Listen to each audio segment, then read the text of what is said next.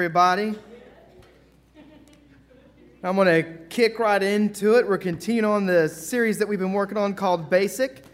And for those of y'all who haven't been around for this series or don't recall or whatever, I thought it would be a good idea to have a series that just hits on the basic points of the Christian faith. Points of the Christian faith that for many theologians and for many biblical scholars would say that if someone is a Christian, they are going to confess or subscribe or believe these things. And there's a lot of different additional stuff or supplemental stuff within certain Christian traditions, and those are more than fine, especially when they're backed up by Scripture. But for this series, I just want to get the bare basics down, because we are living in a world where it is very naive or very wishful thinking to think that when we reference the Christian faith to someone else or someone in passing, that they think or that we believe that they are thinking or believing the same thing that is actually the Christian faith. And in many circles, that's more and more becoming watered down and diluted to where the Christian faith now, in many places, looks more like how great you are instead of how great Jesus is. And see, this is just kind of it's easy to do. It's easy to curve back in on ourselves and to look for ourselves as the hero of our life and the hero of the story. Because if you go into popular anything, movies today, and it's been going, and this is not anything new, it's been a steady beat for quite some time, but a lot of times the moral of the story, or the message of the story, or the hero of the story is me. That actually the love of my life is me, or it's all about me. And the Bible screams that it's all about Jesus. But see, the good news is that when the Bible is all about Jesus and the Christian faith is all about Jesus, we quickly find out it's specifically all about Jesus for you. And see, that's a little bit different when we have a faith that instead revolves around the action, behavior, and life of the Christian. We have a faith that revolves around the action and the behavior and the life, death, and resurrection of Jesus Christ. And that's good news for someone like me. When my life is like this and all over the place, my emotions, my feelings, one day I really, really believe, and other days I'm like, where are you? And the good news is that just like the Scripture is, Jesus is the same yesterday, today, and forever. He has promised to be faithful even when I am faithless. He has promised to never leave me, to never forsake me. And in Christ, those promises are for each and every one who are. And at the end of this service, there's going to be a time that we'll have where we will invite folks forward to where maybe you're here this morning and maybe you've never placed your faith in Christ, or you don't have faith in Christ, or you're not sure. There's going to be a time at the end of the service where we're going to invite you to come forward so we can pray with you, and so that we can lift each other up, and so that we can tell you the good news about Jesus Christ. And we have a confidence that the Holy Spirit will take the hearing of the gospel and will explode faith into the heart of one who needs to believe. And I'm praying right now that the Holy Spirit will move in this place throughout this time. And for those who maybe not sure, or maybe this is the first time you're hearing the gospel, I take full confidence that the Holy Spirit will get to work today. The last message that we had in this series was we hit on the Ten Commandments, and we explored it and why it was important to touch on the Ten Commandments and the law prior to going into what we're doing next. What we're doing next is we're teasing out the different parts of the creed that I mentioned a few series ago that kind of hit on what it is that it's saying. And then for those of you who don't remember, or even I need to hear it all the time because I forget, the creed is, I believe in God, the Father Almighty, maker of heaven and earth, and in Jesus Christ, his only Son, our Lord, who was conceived by the Holy Spirit, born of the Virgin Mary, suffered under Pontius Pilate, was crucified, died, and was buried. He descended into hell. The third day he rose again from the dead. He ascended into heaven and sits at the right hand of God, the Father Almighty. From thence he will come to judge the living and the dead. I believe in the Holy Spirit, the Holy Christian Church, the communion of saints, the forgiveness of sins, the resurrection of the body, and the life everlasting. Amen. And for as far back as some people say at the latest, 3rd century A.D., that has been a creed that Christians throughout Christian history have pointed back to or have recited or who believe that, hey, this is what we're going with. Why does the creed follow the 10 commandments? Answer: the commandments are written on the hearts of all people by virtue of their creation. They reveal our sin and prepare us to receive gifts of salvation confessed in the creed.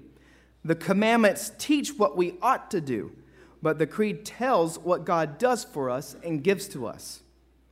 Romans 2:15 says, "They show that the work of the law is written on their hearts, while their conscience also bears witness, and their conflicting thoughts accuse or even excuse them." Romans 3, verse 19. "Now we know that whatever the law says, it speaks to those who are under the law, so that every mouth may be stopped, and the whole world may be held accountable to God." Verse 21 through 22.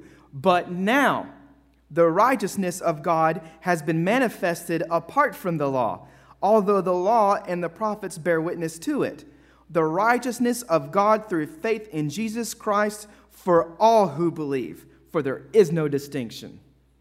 And that's good news too, because that means that anyone can believe in Jesus Christ for the forgiveness of sins. You don't have to be rich. You don't have to be poor. You don't have to be from this family. You don't have to be from that family. You don't have to be from that country, or you don't have to be from that country. You don't have to have this lineage or that lineage. In Christ, all are invited to have faith in Him. That is wonderful news. That's wonderful news, because when you think about the history of the world and the way human beings have interacted with one another, we are very tribal.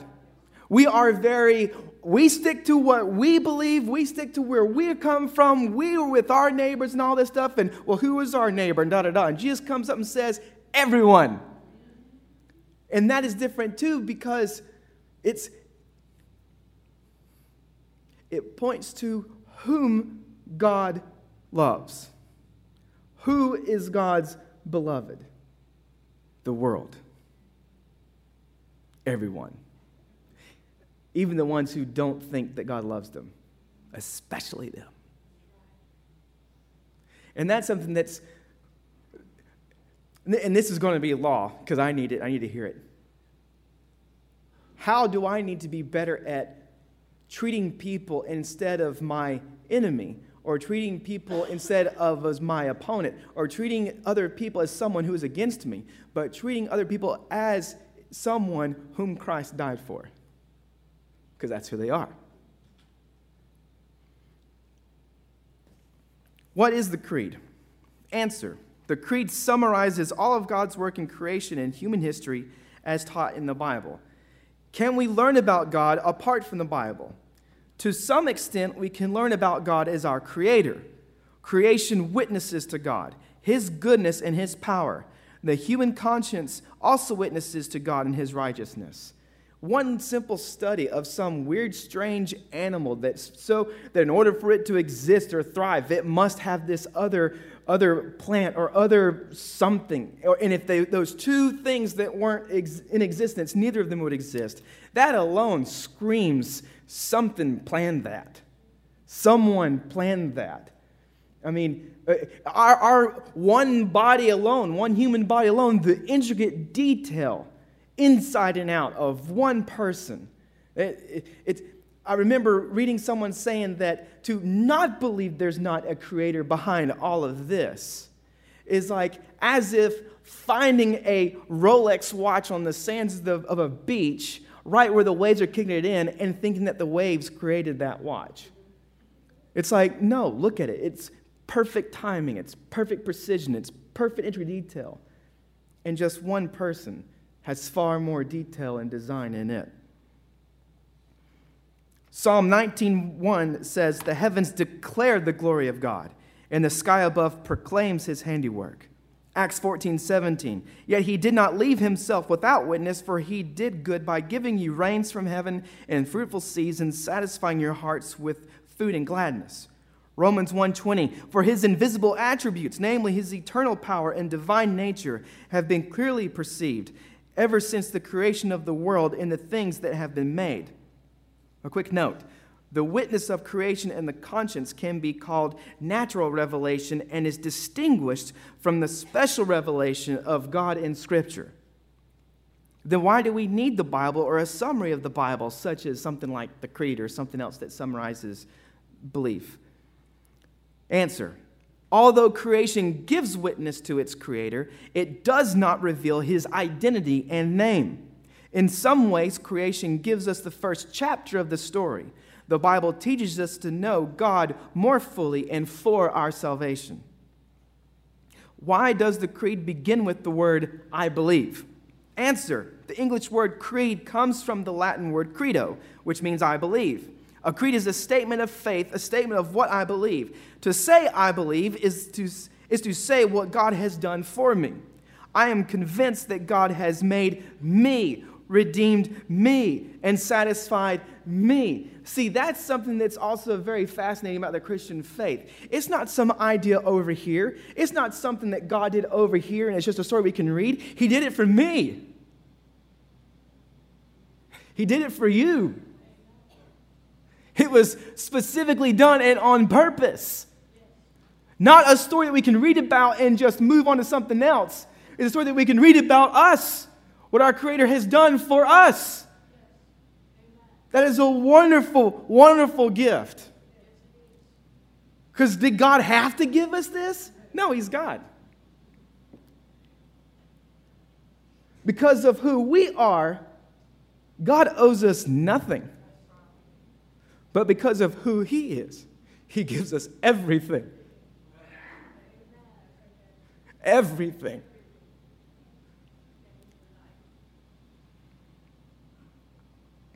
What does the word Trinity mean? Answer. It means three in one. The church has used the word Trinity to maintain the Bible's witness that the Father, Son, and Spirit are three distinct persons and yet are one God. This is the greatest mystery of the Christian faith. The Trinity can be found in verses like Matthew 28:19, 2 Corinthians 13:14. What distinguishes the Father, Son, and Holy Spirit from one another? In relationship to one another, they are distinguished by their interactions with one another. The Father begets the Son from eternity. The Son is begotten of the Father from eternity. The Holy Spirit from eternity proceeds from the Father and the Son.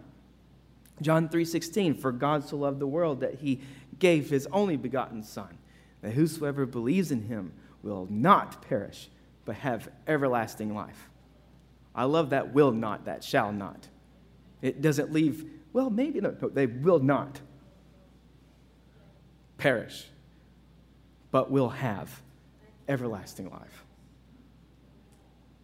John 15:26, but when the Helper comes, whom I will send to you from the Father, this is Jesus speaking, the Spirit of truth, who proceeds from the Father, He will bear witness about me. Jesus says the Holy Spirit will bear witness about Him. The Holy Spirit points us to Christ. The Holy Spirit makes much of Christ. If you're in a position where you feel like the Holy Spirit is making much about you, you're not hearing the Holy Spirit.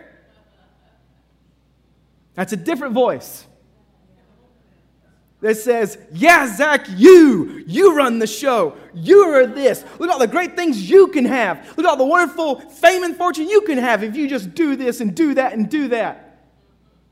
And then I go around saying, God told me. The Holy Spirit makes much of Jesus. He will make me decrease and He will make Christ increase. The goal of whenever I speak is not for people to walk away saying, oh, Zach is great. The goal is for people to walk away saying, Jesus is great. He is great. Listen to what Jesus has done for me. Look at what Jesus has done for everyone. I can't remember who the theologian was, but on their tombstone or what their desire, their wish was to live, die, and be forgotten, and let all that remains be Christ.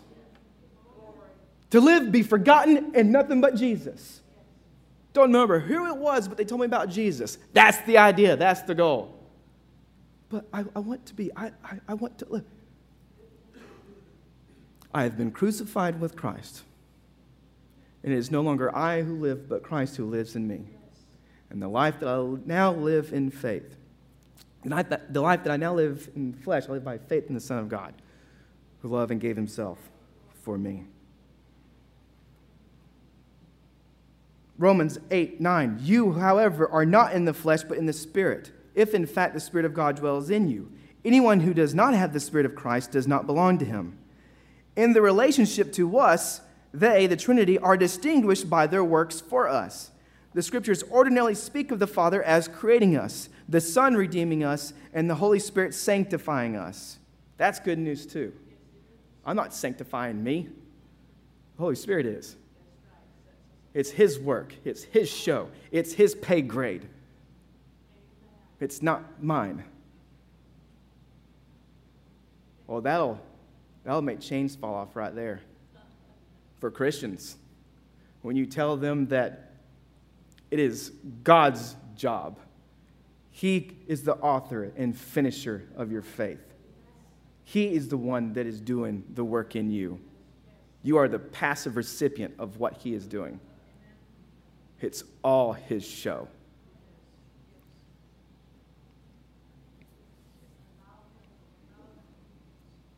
Galatians 3:5, does He who supplies the Spirit to you and works miracles among you do so by works of the law or by hearing with faith? What unites the Father, Son, and the Holy Spirit is one God. In the relationship to one another, the three persons find their unity as one divine being called God. The Father, Son, and Spirit are alike Almighty, alike Creator, alike Redeemer. Note, for this reason, we can pray to any of the three persons of the Trinity. In the relationship to us, the three persons find their unity in the Father as both the source and goal of their work. Out of love, the Father sends the Son, and together they send the Holy Spirit. The Holy Spirit brings us to Christ, who in turn shows us the Father's love. Galatians 4:4-6, but when the fullness of time had come, God sent forth His Son, born of woman, born under the law, so that we might receive adoption as sons. And because you are sons, God has sent the Spirit of His Son into our hearts, crying, Abba, Father. That's a game changer too. We're not over here on the side. We're not just, okay, come on in, you rascal, you too. We're adopted as sons, so that the Creator says, that's my boy, that's my girl. And that is a scandal because of who we were to begin with, sinners, enemies of God. But God displays His love in this way, that while we were sinners, Christ died for us. Not while we were great, not while we were amazing, not after we cleaned up our act. It was when our act was a mess, when it was a joke, that Christ died for us. How much does God want you? He wants you when you were at your worst. And He gave everything of Himself when He was at His best for you. He took your worst and He exchanged His best with you on the cross. Justice was poured out on the cross. Justice for the sin of all was poured out and put into the very flesh of the Lamb of God. And all of His righteousness and all of His benefits and all of His everything was then poured into the life of all who are in Him. When He said it is finished, He meant it like that. It's that finished. It's over. The game is over. It's a done deal. The war is over.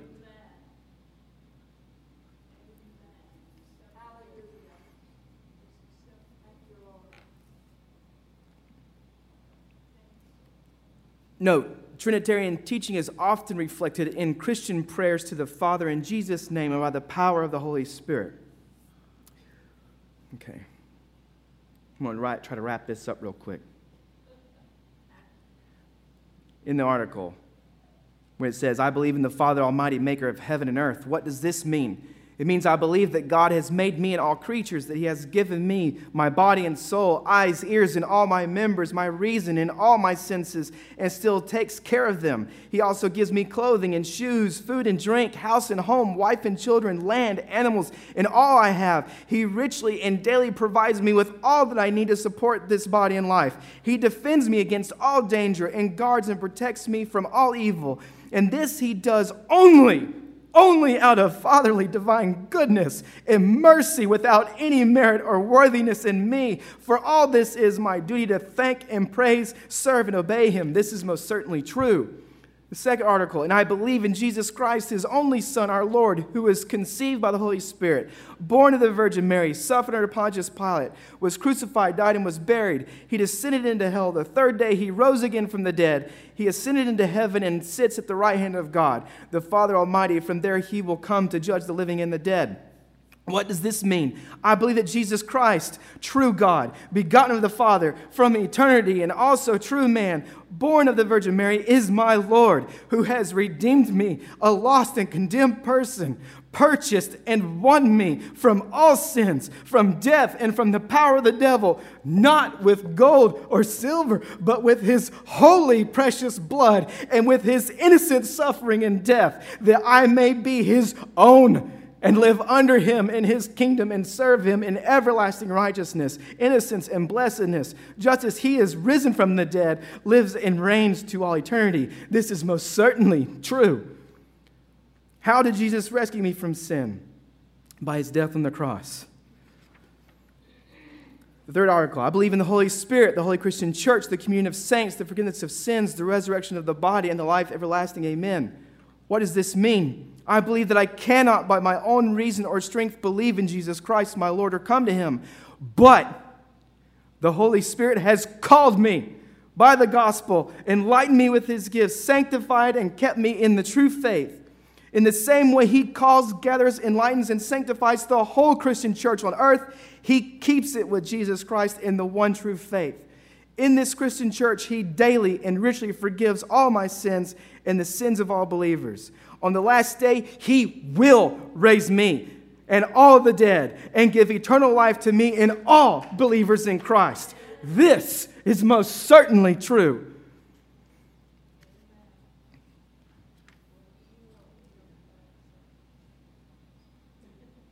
As Christians, we say that the Holy Spirit has made us new creatures by bringing us to saving faith in Jesus Christ. Such faith is granted to our hearts by the Holy Spirit through the preaching of the gospel. Will the team come forward, please? And there's so many more notes and there's so many more things I want to dive into, but leave them begging for more, right? So this particular passage will be part 2, because I really want to get into the details of what some of this stuff means. Because it is so good. And it has set me free.